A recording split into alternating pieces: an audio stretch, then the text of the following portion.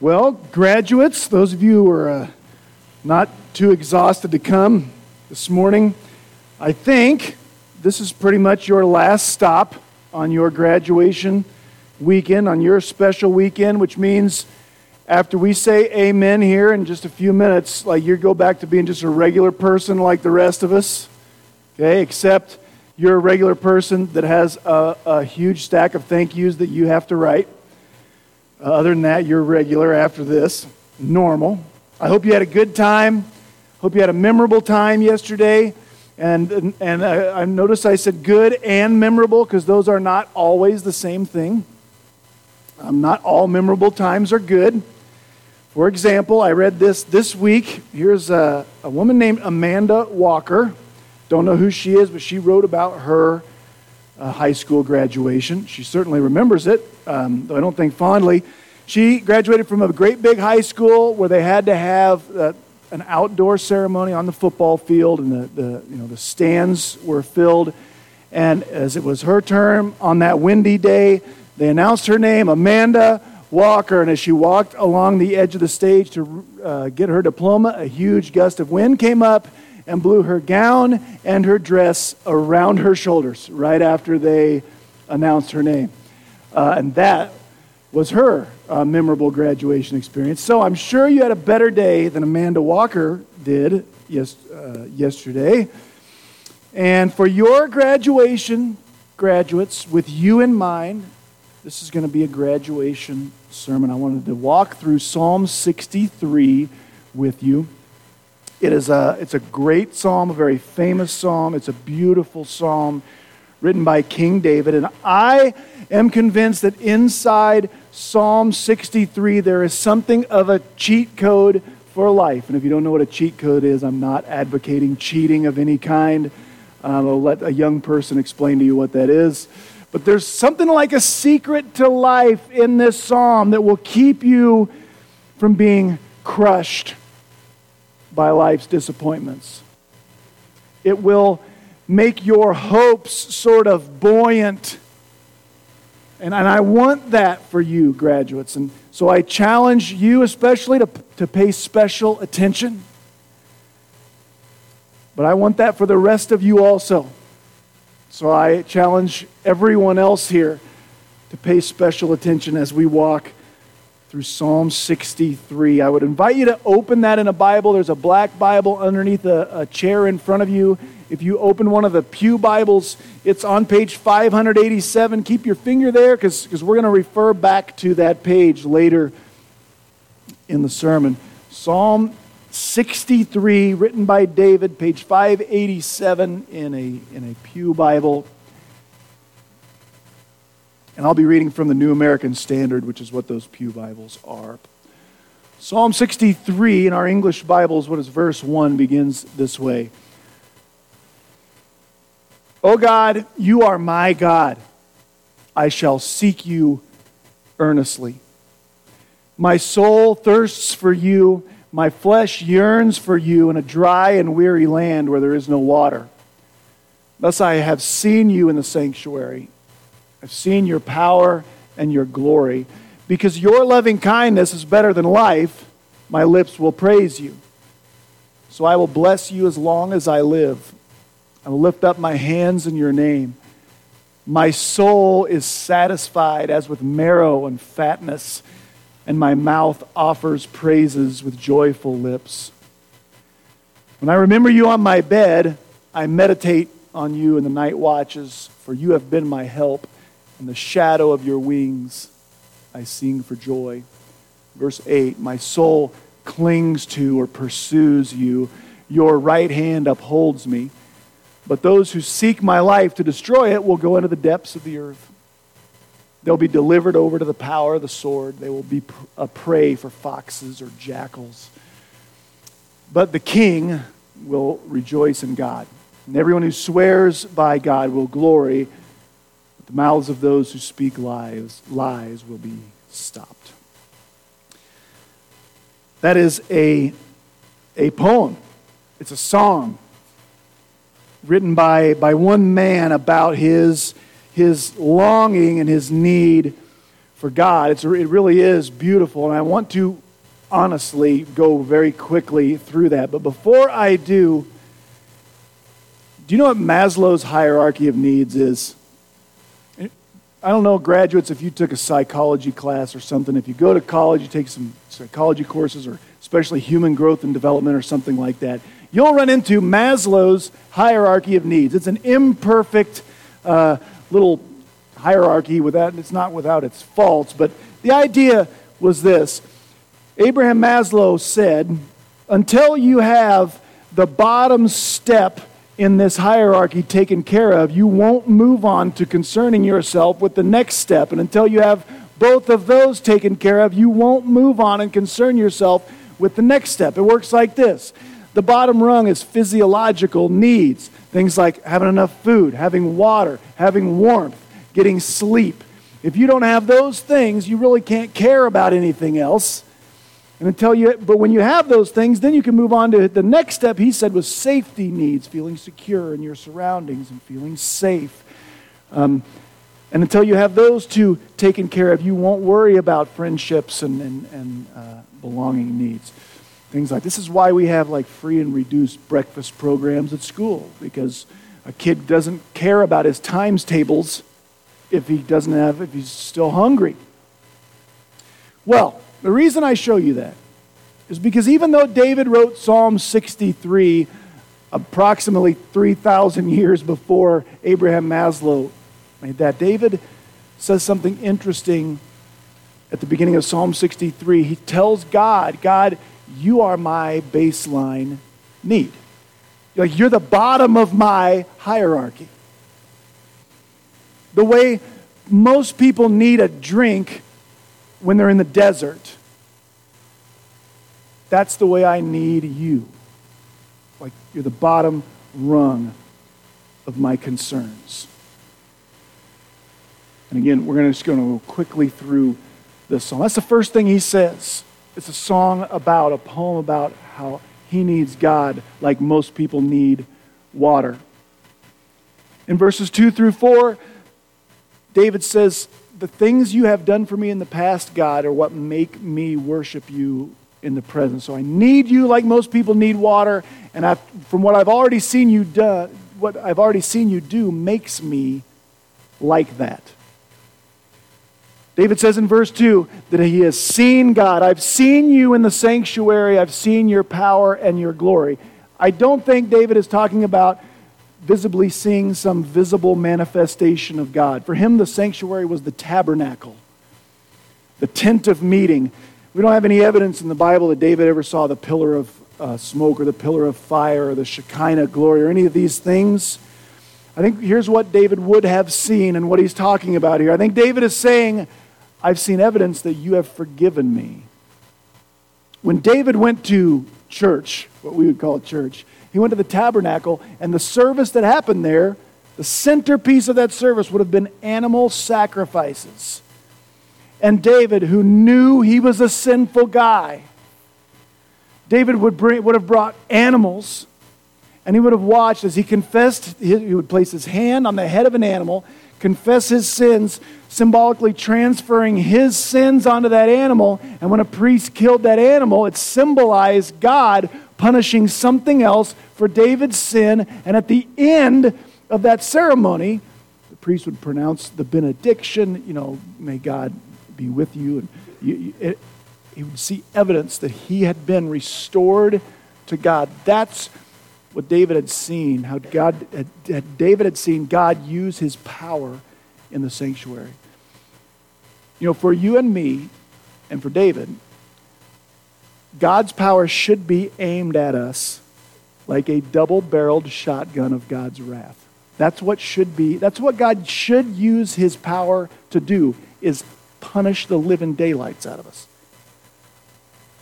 But God, by faith, allowed those who would believe him and trust him, he allowed our sins to be put on a sacrifice and his wrath to be poured out on a sacrifice. For us, it's not an animal. For us, that was what Jesus did at the cross. And David says in verse 2, I have seen you use your power to punish something else besides me and restore me to you. And that is why, verse 3, David says, my lips are going to praise you forever. Why? Because your loving kindness, your Bible might translate it loyal love. There's a Hebrew word right there, chesed. It's really fun to say. Try it. Ready? Chesed. Do it. If you have some scrambled eggs left right back there, this is a good time to get it out. Go right on the head of the person in front of you. If you say this hard enough, it'll be great. Chesed. Chesed. There it is.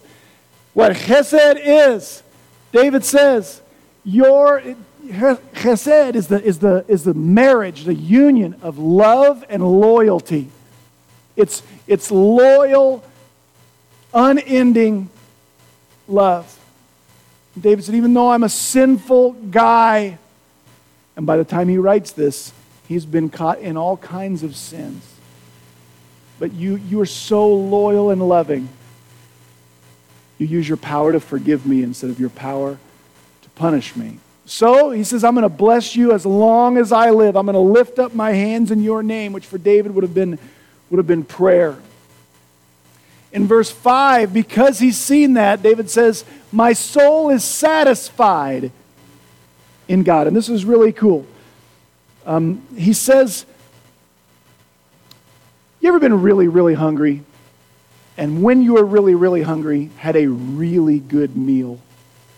You ever experienced that? There's a special kind of satisfaction in the old tum-tum when that happens, right? Well, David uses a couple of words here. The New American translates them marrow and fatness that are usually used to describe good meat. We might say this, my soul is satisfied as with well-marbled, grade A, prime meat. There's a special, David says, God, and he's in a dry and weary land where there's no water. There's also no meat. You make my soul feel like my belly feels after a great big steak. The poetic way of saying, I get my satisfaction from you, God. Quickly through the rest of the psalm, in verses 6 and 7, David remembers the times God has protected him. In verse 8, David says, really what David says here is that he pursues God diligently. I know this says clings. There's a Hebrew word right in here in verse 8 that's used throughout the Old Testament to describe one army pursuing a fleeing army. So this cling is like stick to somebody, like stay hot on their heels sort of cling. David says, because of all the stuff I've said, I'm gonna chase you, God. I'm gonna pursue you and stick right on your heels my whole life. And in the rest of the psalm, David says, basically, David gets the hope and the promise to depend on and get joy out of God's eventual victory right now today, even though he hasn't experienced it yet. He knows he will get to share in God's victory someday, and those who won't pursue God don't. In verse 11, David speaks of himself in the third person. He says, all this is why the king, I will rejoice in God. And that's Psalm 63 very briefly. And we really could end there. Now, unfortunately for you, I won't. But we could. I mean, we could just say, desire God like a thirsty dude desires water. Revel in his forgiveness. Pursue him. Now, that'd be a good graduation message on its own, right? Those who pursue and do these things will share in God's victory someday. But I've intentionally skipped something that I think sort of unlocks the secret of this psalm, sort of unlocks that cheat code that I talked about. It's from the very beginning. If you still have that open, put your finger on the very first word of this psalm. Go back to the beginning here. And if you have your finger right now, where you logically would, right here at verse 1 in our English Bibles, "O God, you are my God," I want you to know you're skipping the first part of the song. If you have something that looks like a big title, that was added. It's probably in italics in your Bible, and we have different ones. But then there's something that looks like a subtitle in your Bible. In the New American, it says this: "A Psalm of David, written when he was in the wilderness of Judah." Do you see that? All of our Bibles have that. You know why? That's in the Hebrew. David wrote that. In fact, if you had a Masoretic text, a Hebrew Bible open, this is verse 1 right here. And the verses are one off from our English Bibles. Here's why that's important. David wrote this when he was in the wilderness of Judah. Now, he wasn't camping. He wasn't visiting. If you know the historical sections of the Old Testament, especially the parts that tell us of David's life, we can tell there were only 2 seasons of David's life where he spent time out in the wilderness of Judah. And he was on the run, afraid for his life, both times. The first one, when he was a younger man, there was a guy named Saul that was king of Israel. And Saul was very jealous of David and had made it very clear that he wanted to kill David. David's first hint was when he threw a spear and it stuck into the wall beside David. That's a pretty clear indication the king's not happy with you. And David ran and hid in caves in the wilderness of Judah. It's a desert. It's not a vacation spot. He lived in caves like Al-Qaeda, being chased by the Americans, only the good guy was the opposite. But this wasn't written, I don't believe, during that time. And the hint is in verse 11, David calls himself the king. When David was running and hiding from King Saul, David wasn't the king, and he knew he wasn't the king. That's why he wouldn't kill Saul, even though Saul was trying to kill David. Who am I to kill the Lord's anointed, the king? So there's one other time in David's life when he was on the run for his life, and he lived in the wilderness of Judah, in this dry and weary land where there is no water. And I want to just tell you the quick version of that story, because it's kind of a long story. It shows up in 2 Samuel 13 through 19, all those chapters. You don't have to turn there, but if you want to read that later. It's one of the more heartbreaking stories in the whole Bible. It's a really terrible story.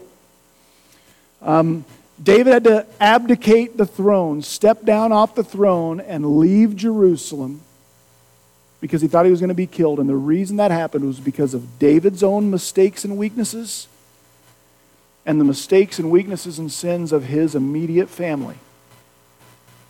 And he was actually on the run, afraid his own son would kill him or have him killed. Here's the story. One of David's weaknesses, sins, David tended to pursue people of the opposite sex quite intensely. And he had many, many wives and took many concubines. And nothing good ever happened from that in the Bible. I say this a lot, especially when we were studying Genesis. If you read the Old Testament of somebody having multiple wives and God never comes out and calls them out on it, and you read that as an excuse for that being okay, if that's the conclusion you reach from reading those, you don't know how to read a story, because nothing good ever comes from it. So that was one of David's weaknesses. And so he had all these kids from different women, and they didn't always get along so good. One such occasion, he had a son named Amnon. And Amnon, this is a family service, so I'll say Amnon really got the hots for one of his sisters,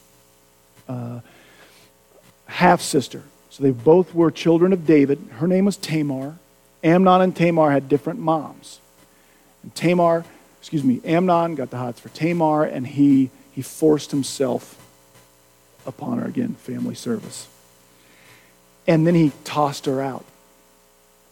And David, their dad, didn't respond. He was passive. And Tamar had a full brother, same mom and same dad. His name was Absalom. And Absalom was furious at his half-brother Amnon for what he did to his sister. And he was furious at their dad for not doing anything about it.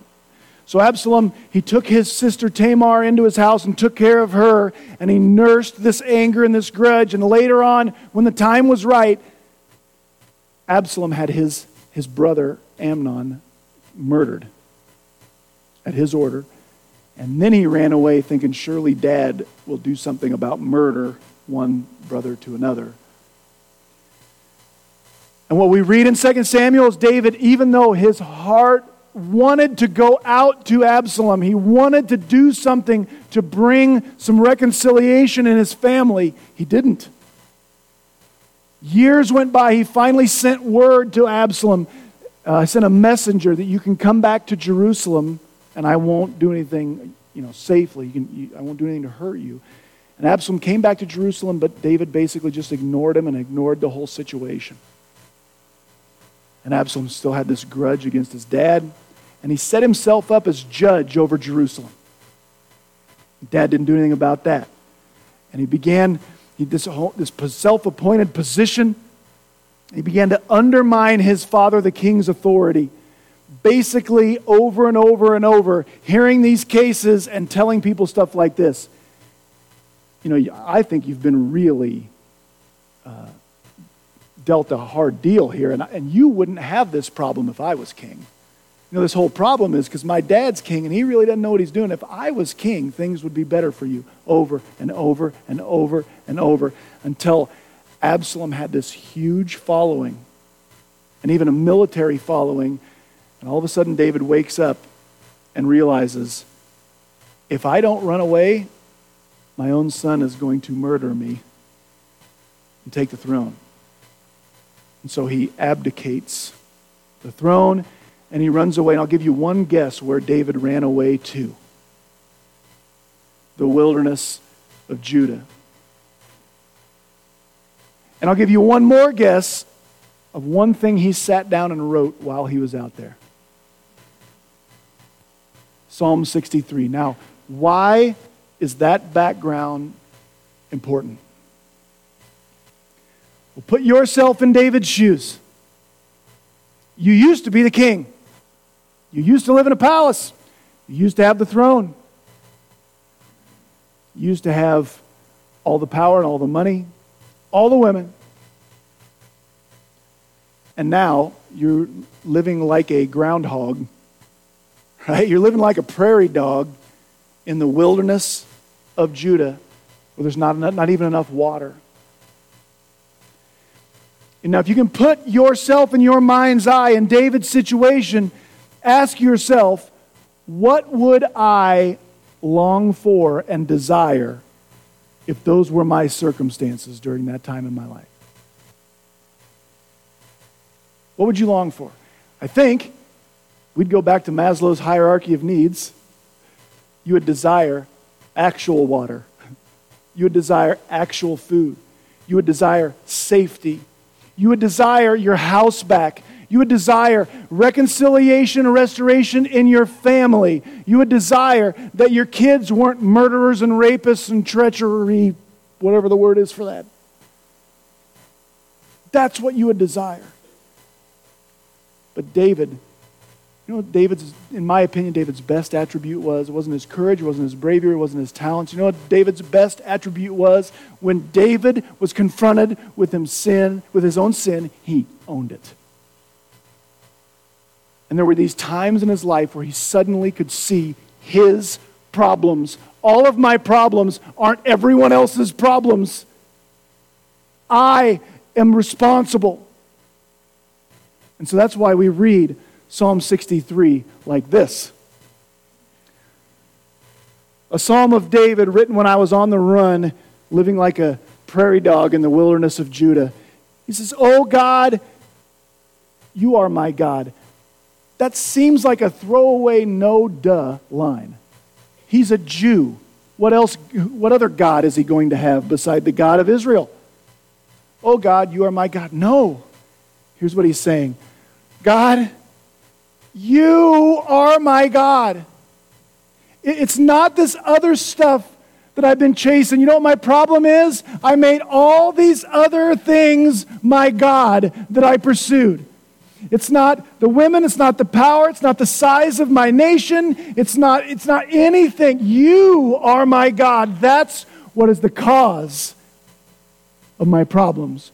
Because I put the pursuit of everything besides you in front of you. And that's why I'm out here in this situation. And so David vows, you know what I'm going to do? I am going to seek you earnestly, early and often, consistently, constantly. My problem is I haven't been desiring the right thing. You know what I really need? More than I need you to fix my circumstances, more than I need my throne back, more than I need my son to not kill me. My soul thirsts for you. My flesh yearns for you.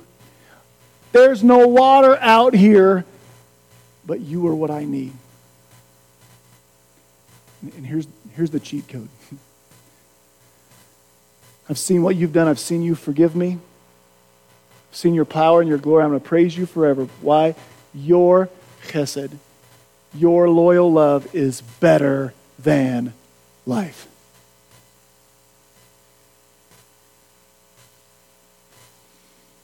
I think what we see in Psalm 63 is a man who has hit rock bottom again and put the blame where it belongs.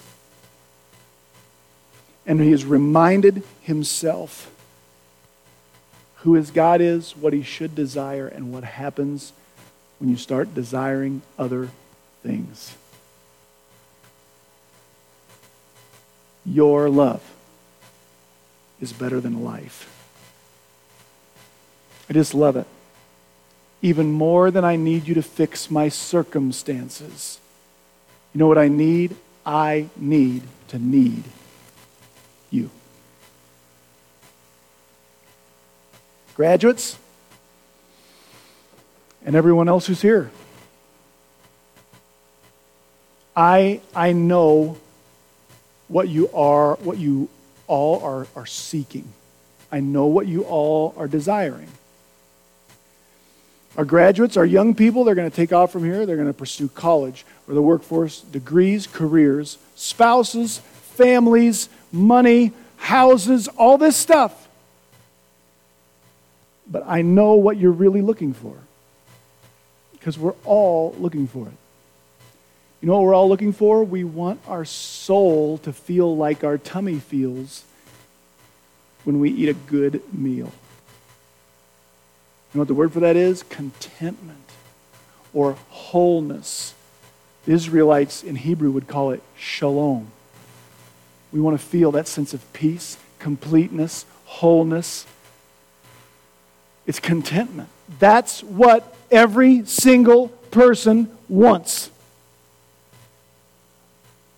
But where we mess up is we get our eyes set on all these other things that we think will make our souls feel like that. I want to feel peace, shalom, content, whole. So you know what I've got to have if I'm going to feel like that? I got to have that much money. I got to have that kind of house. I got to have that kind of career. I got to have that certain special someone. I got to have those people like me. That's the stuff I got. If I have that, I got to have this kind of party, this kind of experience, that kind of trip. That's what will make my soul feel like I want it to feel. That's what you're looking for. Me too. You want to know the bad news? I don't care what you set your sights on that you think will make you feel like that. David had it bigger, better, harder, and more of it. Better career, more acceptance. People sang songs about him. More money. More attention from the opposite gender. Had it all.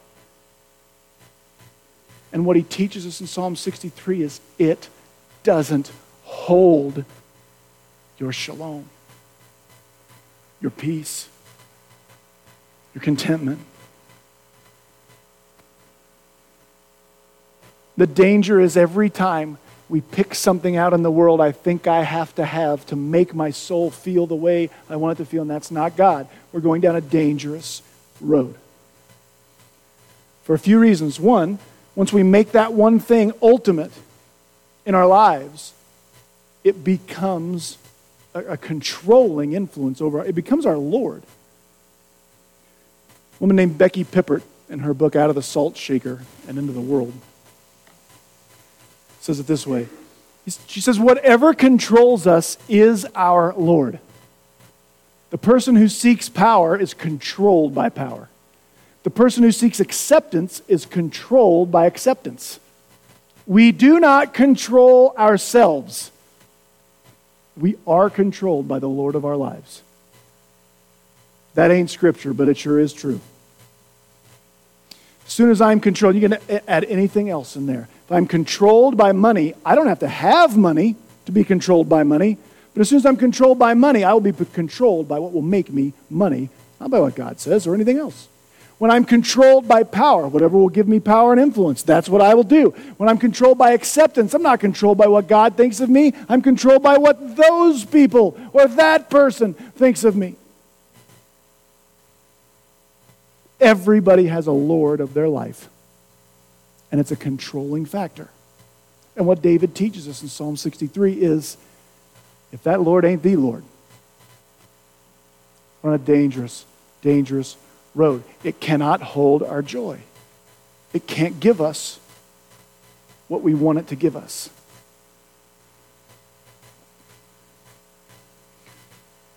I'm convinced most people in the world are living chasing the wrong Lord. And it happens in one of two ways. We're all either on the uphill or downhill slope of this. Well, most of us, most people. We either have our eyes set on something or a couple things we think will make us feel like we want to feel. And we're just driven, we're pursuing it, we just have to have it. And we never quite get it. And so we never have that peace we seek. We just never get there. Or the other half of us have gotten what we thought would make us feel the way we want to feel, and we're riddled with anxiety because we know we can lose it. Or we're suffering through the letdown of realizing it didn't make me feel the way I wanted to feel. It can't hold my joy. You know, anxiety is always the result of placing my hope in something I know I can lose. That's why I lay awake at night. Maybe they won't like me anymore. Maybe she'll break up with me. Maybe I'll fail that test. Maybe I won't get into that college. Maybe I'll lose that job. And this is when people try God. And here's the way that works. I've tried all these other ways to get this stuff that will make me feel the way I want to feel. Maybe God will help me get those things that will make me feel the way I want to feel. And I try God for a while. Maybe if I pray the right way and do the right things and don't sin all those sins and I do these other good things, God will give me these things that will make me feel the way I want to feel. And then God doesn't come through. And then I get disillusioned with God and I cast Him aside and I'm holding Him accountable, or I'm mad at Him for not making good on promises He never made. David does not say in this psalm, try God, He'll give you the stuff that will make your heart feel good. You know what David says in this psalm? God is the only thing. God is the only thing that will give you the shalom. Click me, there we go. That will give your heart peace. This is what David figured out and wrote down in Psalm 63. God didn't promise to give us the things of the world that will make us feel full. God gave us something better. Better than life itself. He gave us Him. He proved His love for us, and that while we were still sinners, Christ died for us in our place.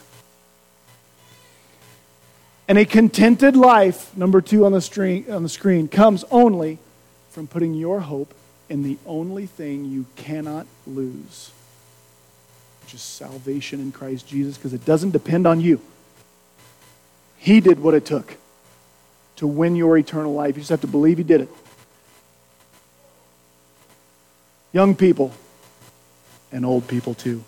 Young people who are leaving. You want a selfish reason to put all your eggs in God's basket? To pursue Jesus Christ with your whole life? To go ahead, I want you to pursue families, careers, degrees, whatever it is, but make sure that that baseline of your hierarchy of needs is the God of the universe and His Son, Jesus Christ. If you want even a selfish reason to do that, it's not because God will give you all the things your heart desires. It's because only in Him can you place your hopes on something you can't lose. He is the only guarantee you will ever be offered in this world. And that's why David, in a dry and weary land where there's not enough water and there's not enough food and I don't have the job I used to have, he realizes, oh yeah, I have my hopes in the wrong things. That's why I made the mistakes that got me out here. If I were desiring Him every day and just walking with Him and living for Him, I wouldn't be where I am. Here's one rock bottom I would have avoided. Only in Jesus Christ can you set your hopes on what you cannot lose, and that can keep you buoyant even when your circumstances fall apart. There is nothing else in this world that can do that for you. Amen? Pray with me and we'll close with that song again. Heavenly Father, thank you so much for that while we were still sinners, Christ died for us on our behalf under the punishment we deserve. He gave His life for us, and then He offers to live life with us.